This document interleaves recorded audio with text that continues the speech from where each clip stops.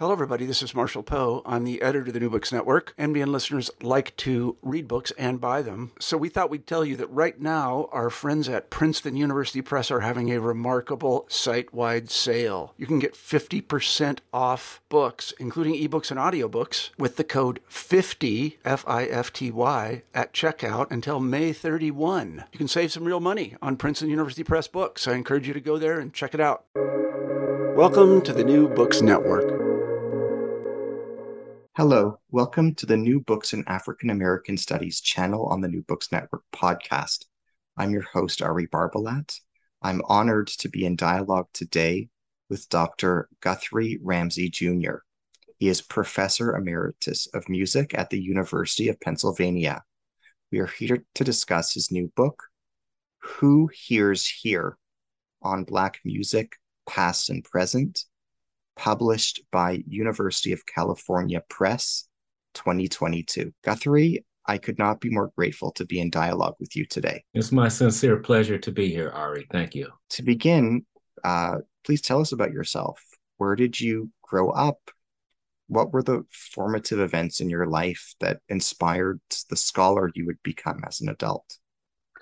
Well, I was born in Chicago, Illinois, and I was raised on the far south side of the city. And my earliest musical recollections are what I believe shaped me and inspired me to become a musician. There was always music in the house that I grew up in, all kinds of music.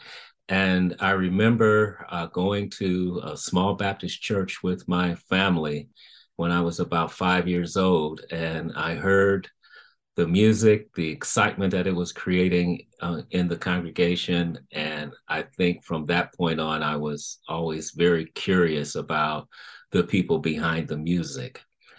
As I grew up, I became more serious about musical endeavors, becoming, I would call myself a serious musician by age 11, or an aspiring musician by age 11. It's something I became quite interested in. And then through high school and eventually becoming a music major in college, and around that time also becoming a professional musician, taking gigs around the city in churches and jazz clubs and anywhere I could play piano.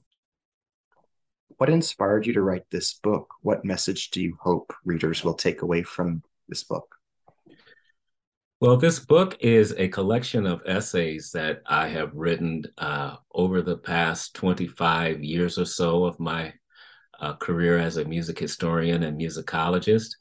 And what inspired me to write it as I retired from teaching last year, 2021, is that I wanted to, as I say in the book, collect myself. I wanted to roam across my career and its output and decide which essays I believe best encapsulated the range of topics that I've treated throughout my career.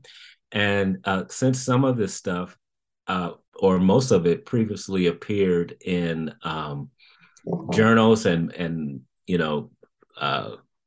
across many different disciplines, I wanted to allow my readers to access these writings in one place. And so that's what inspired me to do it. What are the primary themes in your book? What story, quote unquote, does your book tell? Some of the primary themes in the book are, of course, musical genre. I love to talk about how the music industry, how audiences, and how musicians themselves categorize what it is that they do and listen to and sell. Another theme in the book, throughout the book and throughout my writing, is this notion of historiography. And the definition of historiography is the history of writing history.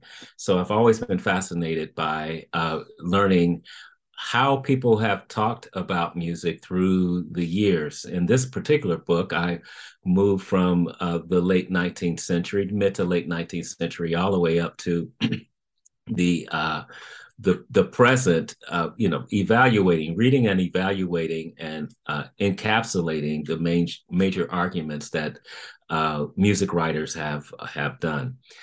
Another theme throughout the book is this idea of cultural criticism. And by that, I mean taking what historical actors have done in their lives, in this case, what music they have been playing, and trying to understand how the music makes meaning throughout the social networks that the music travels in. And then finally, a theme that runs throughout the book is that music is best understood if you have someone to kind of break down the sum of its parts and to tell you, how things are made and how things logically fit together. So there is some musical analysis in this book as well. What is your book's contribution to the history and historiography of music? What can scholars of other music cultures, such as Jewish music, learn from studying Black music, as presented in your book? Well, one of the things that I have stressed throughout my teaching career, particularly, is that it is through music that we can access the inner thought lives of historical actors. We can try to understand what their motivations were. We can try to understand what how the things they have written and made resonate across historical moments. And so I think it's the perfect humanistic endeavor is to try to understand what musics people have made both historically and in the contemporary moment. And I should say that I think my book models that exercise. What barriers has the study of Black music had to overcome in order to gain academic legitimization? In what ways is this battle still being fought? Do you feel pessimistic about the future? Why or why not? Well, first of all, I'm always optimistic about the future. I think that is part of what it means to be an artist, because I also am a musician and not just an observer of the culture. I try to make music as well. And I have always been motivated by the hope and joy that music can bring people. I think if we are in a room and everybody's listening and feeling the same sound waves, it's one of the strongest ways that people create social bonds. And so through that, I don't know how you can be pessimistic in an art form that is really about joining different people into a singular sonic experience. What does your book teach us about aesthetics? Well, one of the things that I've always insisted on in my writing is that the musical object matters, that there are ways that we can talk about, say, any given song and think about all of its reception histories. We can think about what the composer or the musician was trying to do. We can think about how audiences have responded. We can think about how the music industry and the record labels have tried to shape the musician's output. But consequently, I always believe as a musician and as a music scholar that taking apart the music and trying to understand it as an aesthetic object, one with power, one that can compel audiences as well as dispel audiences. And the only way to really get at that is to talk about the aesthetics of the object, I believe. I guess you could talk about it other ways, but when you use the music that is being experienced as front and center, you come up with different answers, I believe. So aesthetics is paramount. What does the study of Black music in the academic world reveal about the possibilities and limits of genuine interdisciplinarity? How is this interdisciplinary scholarship achieved by specialists in the field. What kinds of resistance does interdisciplinarity encounter when it comes to Black music? Well, it's really fascinating that I became aware of the music disciplines and this idea of interdisciplinarity or multidisciplinarity. And lately, people use the term multimodal, meaning different modes of trying to understand things. I was frankly introduced to this when I became part of the academy. I always took a more holistic view of understanding music. And it wasn't until I, entered into a graduate program that I learned about the strict boundaries that discipline-centric study. I've learned the power of it and how you had to overcome it. Now, of course, I believe that music is the perfect place to exercise these, multiple ways of entering into a discussion about music. You can talk about the science of sound. You can talk about the music theories, what is the grammar and the syntax of the music. You can be an historian and talk about the historical context of the music.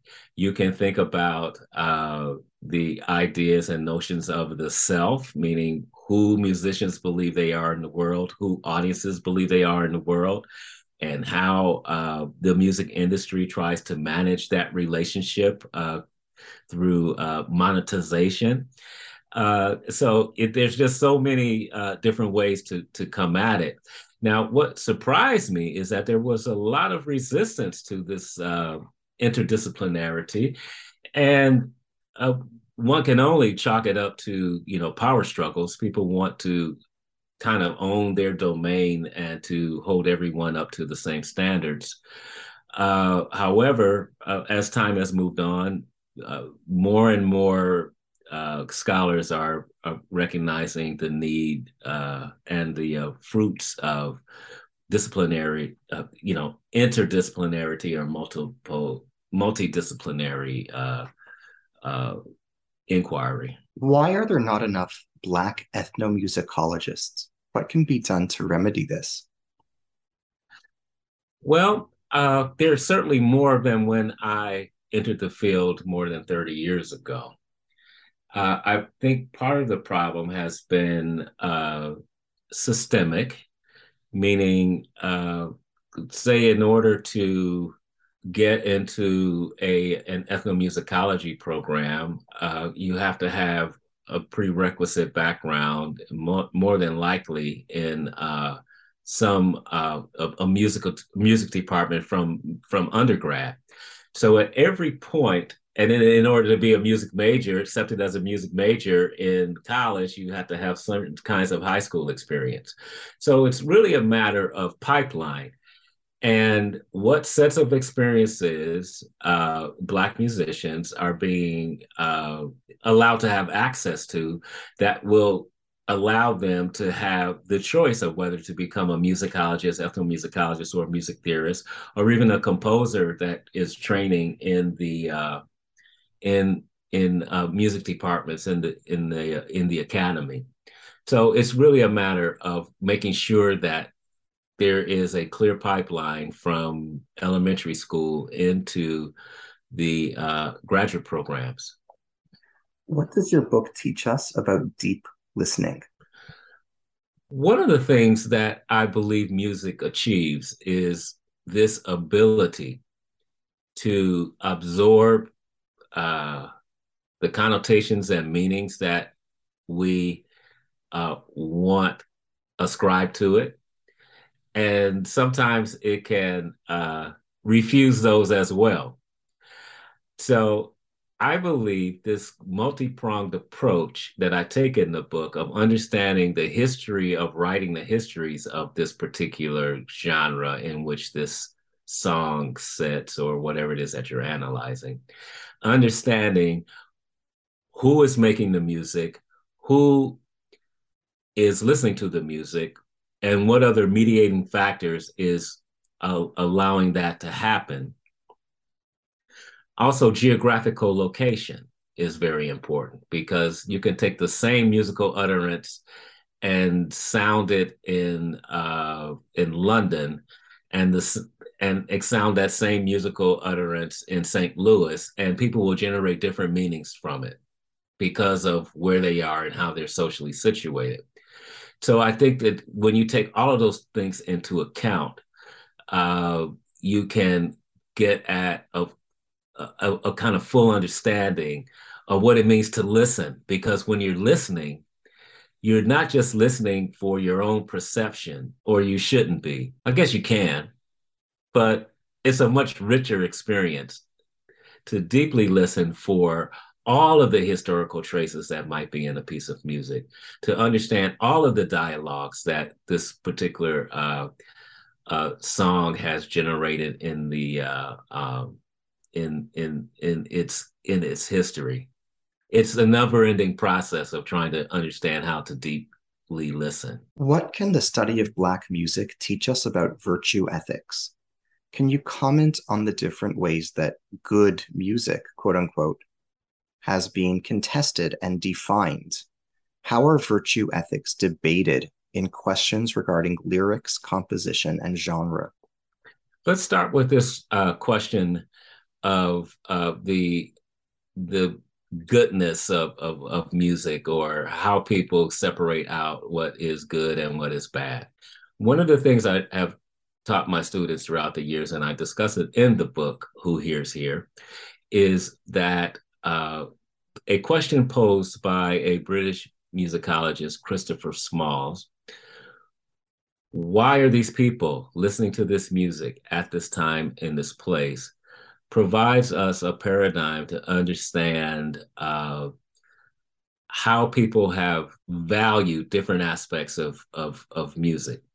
The one thing I always try to get people to understand, that there is always a contingency in value. What do I mean by that? I mean that you're going to hear whatever it is, or look for whatever it is that you personally value in a piece of music, and that is either going to compel you to like it, or is going to get you to decide that this is not what I'd like. This is not providing me the value that I look for in the musical experience. But if we take Christopher Small's equation, why are these people, meaning people with very specific identities at different historical moments, making this music, making something that can be analyzed objectively as to how it's made, its form, its melody, its rhythm, its timbre, its loudness, its speed. So all those things that make the music. Why are these people making this music at this time? What historical moment is it emerging in this place? Where is it happening? Then you can get to why those people may find something of value in it that you lack. So I think that there's always this dialogue going on when we listen to music, that you're always trying to understand your own subject position vis-a-vis the musical object that you are engaging, that this is a natural process. If you can step back a little bit and try to understand what others find value in it, you won't be going around looking for the goodness and the badness of music. You're looking for a higher level of understanding. But that is not to say that you cannot try to understand your own values. So if you think something sucks, or if you think something is great, it's good to question, why do I think this piece is great? Again, this kind of goes back to our deep listening. It becomes not a matter of just what I'm hearing. It becomes a matter of trying to understand the historical grounding, the material grounding, the geographical grounding of the musical object in question, and therefore giving you this better experience. Now, the second part of this question is, for me, quite fascinating. And that is, we have to understand the values that we've inherited from the outside world when it comes to music.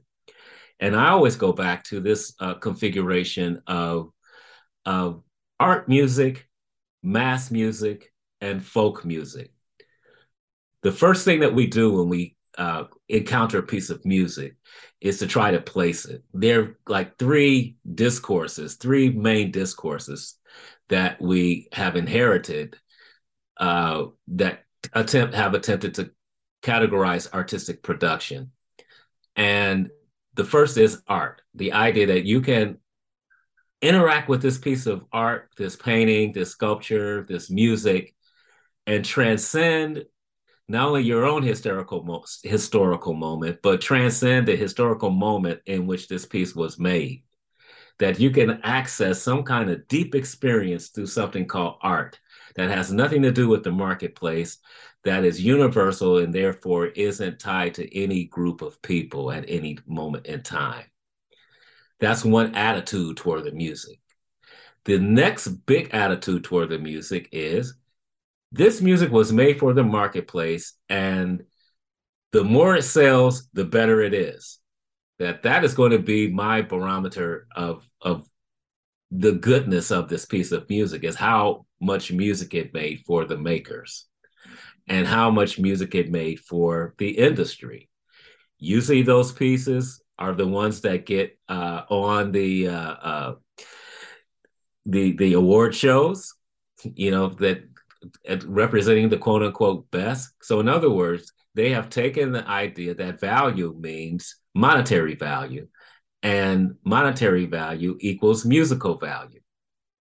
Then there's this third category called folk music, which is about being artistic production tied to a singular group, usually a subaltern or minority group, Black music or Appalachian music or any other kind of thing that is tied to a specific group of people. And it is thought that if those people are not using it functionally in their lives and valuing it for that it's no good. I'm submitting that these different kind of values and contingencies of value can be mixed up. They can, usually all objects have all of those values in it. And any claim that this particular music is better than the other is always a subjective experience. What does your book teach us about self? How is quote unquote self contested and debated in Black music? What does your book teach us about self-articulation? Great question. I think I kind of take this head on in the intro of the book, where I state that although I am a music scholar and we are trained, or used to be trained anyway, to think about our findings as being objective, that in fact anybody who would approach the topic that you've approached or written about, what you are writing about, would come to the same conclusions, because there is some kind of capital T truth that we should all be pursuing in our work. Well, I have always believed that, or I have come to believe that, even if you are writing scholarship, even if you are writing a novel or doing music criticism, that your writing is a form of self-expression, that you are self-fashioning who you want people to believe you are in the world through your artistic output, through the writing that you're doing. So this first idea of the self is that whether we believe it or not, we are always expressing ourselves on the level of style, how we dress, how we talk, what we write, what music we listen to, what music we choose to share. We're always in this process of self-fashioning. And this is something I take up in the book. And since these essays were written over 25 years, one of the things that I was sensitive to as I reread them is, where was I at that point I was writing this piece? What was I trying to do at that historical moment? So I'm asking myself all the time, why did this person write this essay at that time in that place? How does your book advance our understanding of popular culture? One of the things that I think is important about Who Hears Here is that it, while recognizing the distinctions that people have placed around something called art music or something called pop music or something called folk music, I try to put them all on equal footing by asking each the same set of questions. So consequently, what we learn in Who Hears Here is how the pop music that has been sold to us as the more this is selling, the better it is, meaning its value is in its monetary value. There's also aesthetic, issues present with popular music, as many as they are in the art music. So you can't say that a piece of pop music is less valuable or less aesthetically uh, charged than, say, a string quartet or a symphony. You just have to know what to listen for. And that's one of the things I think I contribute to the discourse in popular music. What kinds of intergenerational tensions play out in Black music's performance and interpretation? What can be learned conceptually and theoretically about these? How can such phenomena contribute to our understanding of intertextuality and influence in Black music? Well, one of the things that I have paid attention to in my writing since the beginning, and that is this idea of intergenerational dialogue. Intergenerational dialogue for me is one of the things that has created this idea of tradition in African American music, that this is a musical tradition that is constantly referencing its past intentionally. Now, one of the things that has also happened consequently is that as musicians have absorbed the previous generation's innovations and made them simply rhetoric in their own expression. So they're taking something that was once new, absorbing it into their own practice, and then creating other ways to be innovative, and therefore replacing the previous generation's avant-garde as simply their practice. Generally, people don't like to be replaced. They don't like it when they're not in the perpetual avant-garde. And one of the things that I tried to take up in the book is to, in the ethnographic aspects of my work, is to try to understand this intergenerational dialogue, both in its negative aspects and its positive aspects. Now, in terms of intertextuality, that is precisely what we're talking about when we're thinking about musicians previously, or when we think about musicians taking up previous work or previous styles and absorbing them into their own practice. It's a better term would be intermusicality, which is something that the ethnomusicologist Ingrid Monson has talked about in her work. There's a quote in your book that I'd be curious to run by you and ask you to elaborate upon.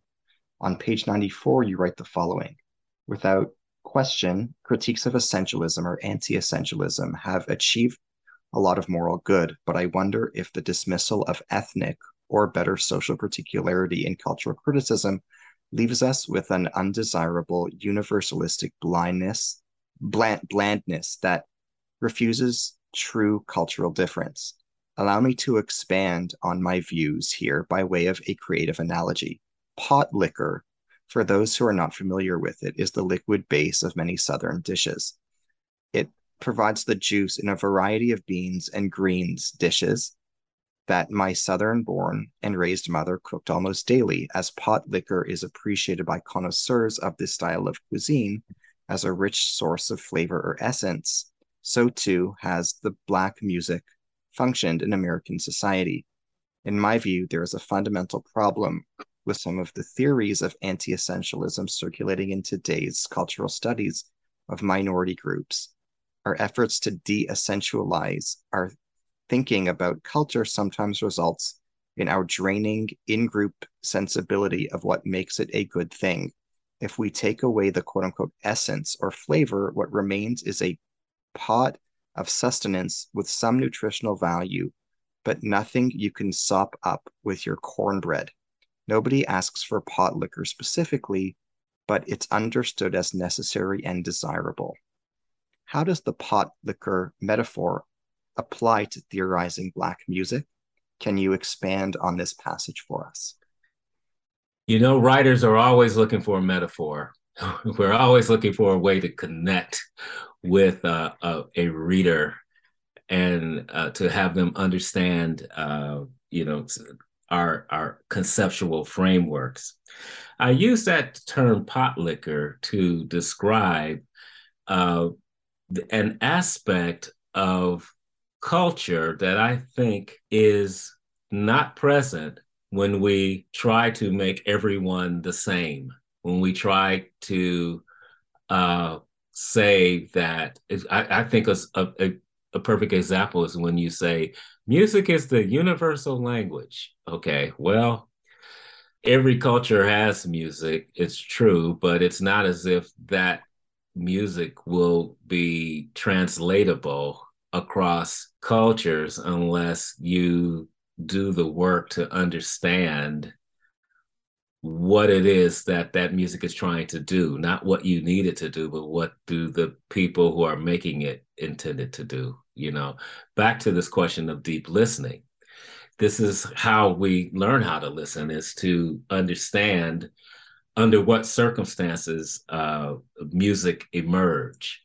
Now, in today's culture, because music circulates so widely and so quickly over the internet, it is possible to enjoy musics from around the world, from another culture that you're not part of. It's absolutely possible to make your own meanings, but are you listening deeply? Are you getting the sustenance? Are you getting the pot liquor? Are you getting the roux, the part of the meal that for me provides the tastiness? I hesitate to say essence, but we might go there. So it was that pot liquor metaphor was about trying to get readers to understand that a good part of the enjoyment of musical practice is let out if you're trying to make everything the same. I think you can make everything equal without making it the same. Which theorists of Black music have had the greatest impact on you? How has your scholarship grown from the influence of current and previous scholars? Can you share some examples of books and texts that you have grown from? I would say the most important music theorist for my journey has been that of Dr. Samuel Floyd.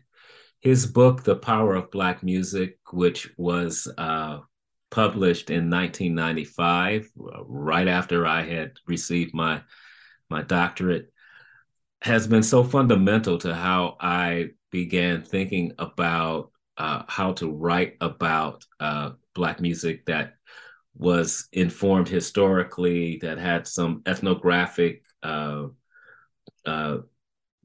aspects to it, and that dealt with geographical location, which such expertise. It appeared in an article based on the book, appeared in 1991 when I was in graduate school.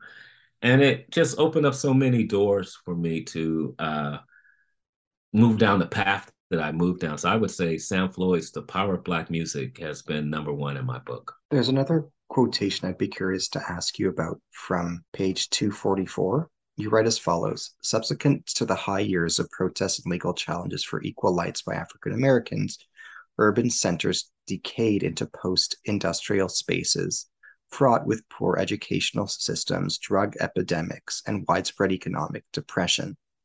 Even as superstars such as Michael Jackson, Prince, Whitney Houston, Janet Jackson, and others had careers that crossed over into the pop charts, a growing disaffection and creative surge within urban communities spawned new forms of music directed at their own communities.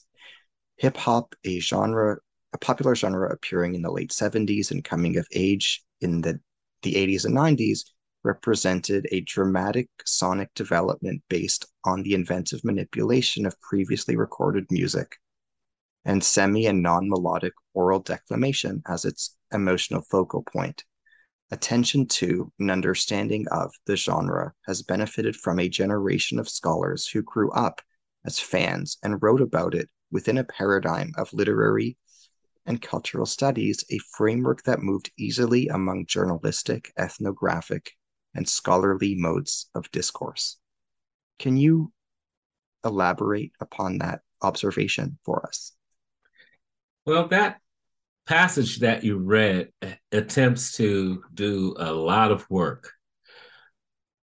First, I would say that let's talk about the history, the historical point that you began, and that is this post-industrial moment. If we look at the development of African American music throughout the 20th century, it's been shaped by, like I would say, three major historical shifts that you could look at. The first is the Great Migration of the early 20th century, when scores and thousands of African Americans moved out of the agrarian situations of their heritage in the United States and into urban centers in the North and the West. The second big event could be the World War II years, where you had African Americans really beginning in earnest this great push for civil rights and beginning to make legal strides in overcoming their plight as second-class citizens. And this other moment that I'm speaking of, this post-industrial moment, is a moment when the urban centers that were once seen as havens for African Americans began to collapse around them because of the technological moves that the economy was making out of the industrial and into the technological. Okay, so this is the moment that hip hop emerged, and I was trying to kind of give a thick description of that historical moment and how that music developed and from where it came. Can you explain the concepts of social race and theoretical race and cultural race as they are presented in your book? That paradigm was, for me, a way to, first of all, describe to my students, different ways of looking at that word, because it's one of those words that we all think we know what we mean when we say it. And just as a student of culture, I know that term has moved and shifted around where it can mean different things at different times. And there was a point in the United States, the land base that I study, when the idea of different races constituted Irish, Italian, German, and African American, Jewish. People were thinking about race in that way and wrote about it in that way. So I broke it down into three elements that made sense for me. Cultural race being the cultural practices that people do that they believe defines them against other groups.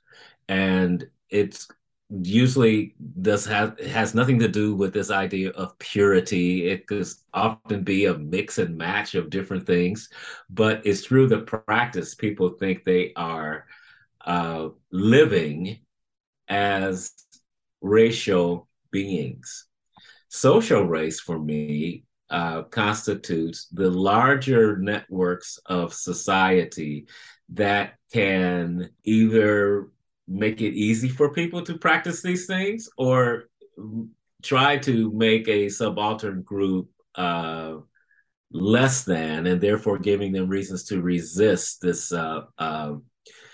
larger structure that is attempting to subjugate them and in some cases annihilate them. Discursive race is, for me, these kind of purely theoretical constructions, let's call them, or fundamentals that one can hear in the scholarship that attempts to understand what race is based on theoretical constructs. And I believe that we're always living all three of these at the same time. As we bring our dialogue to a close, could you kindly share with us what you're working on now or next as a current and subsequent project? Okay, I have several projects in line. First of all, I'm about to drop a song, Who Hears Here, that is connected to the book as a way to promote the book, and that will be released on my Bandcamp platform, Guthrie Ramsey. I have a history of African American music, not a collection of essays, but a history that sums up this whole history from the colonial era to the present, called Soundproof. That's the next monograph that I have coming down the pike. And I'm also working on a collection of little stories about my 2-year-old grandson who was born in the pandemic. And I established this kind of make-believe relationship with him through social media, where we were calling each other, FaceTiming each other during the pandemic when you couldn't see people without the virtual. And it's I've kept a log of all of those entries, those social media posts about him, and I'm pitching it around. I wish you the best with these projects. They sound phenomenal. Thank you, Ari. This has been a real pleasure to talk to you today. Thank you for the interest in my book. Thank you for your eloquence and erudition and everything you shared with us. And thank you for everything we learned from you today. To our listeners, this is Ari Barbalat, your host on the New Books in African American Studies channel on the New Books Network podcast. I've been in dialogue today with Dr. Guthrie Ramsey Jr. He is Professor Emeritus of Music at the University of Pennsylvania. We have been discussing his new book, Who Hears Here? On Black Music, Past and Present, published by University of California Press, 2022. Thank you. Thank you.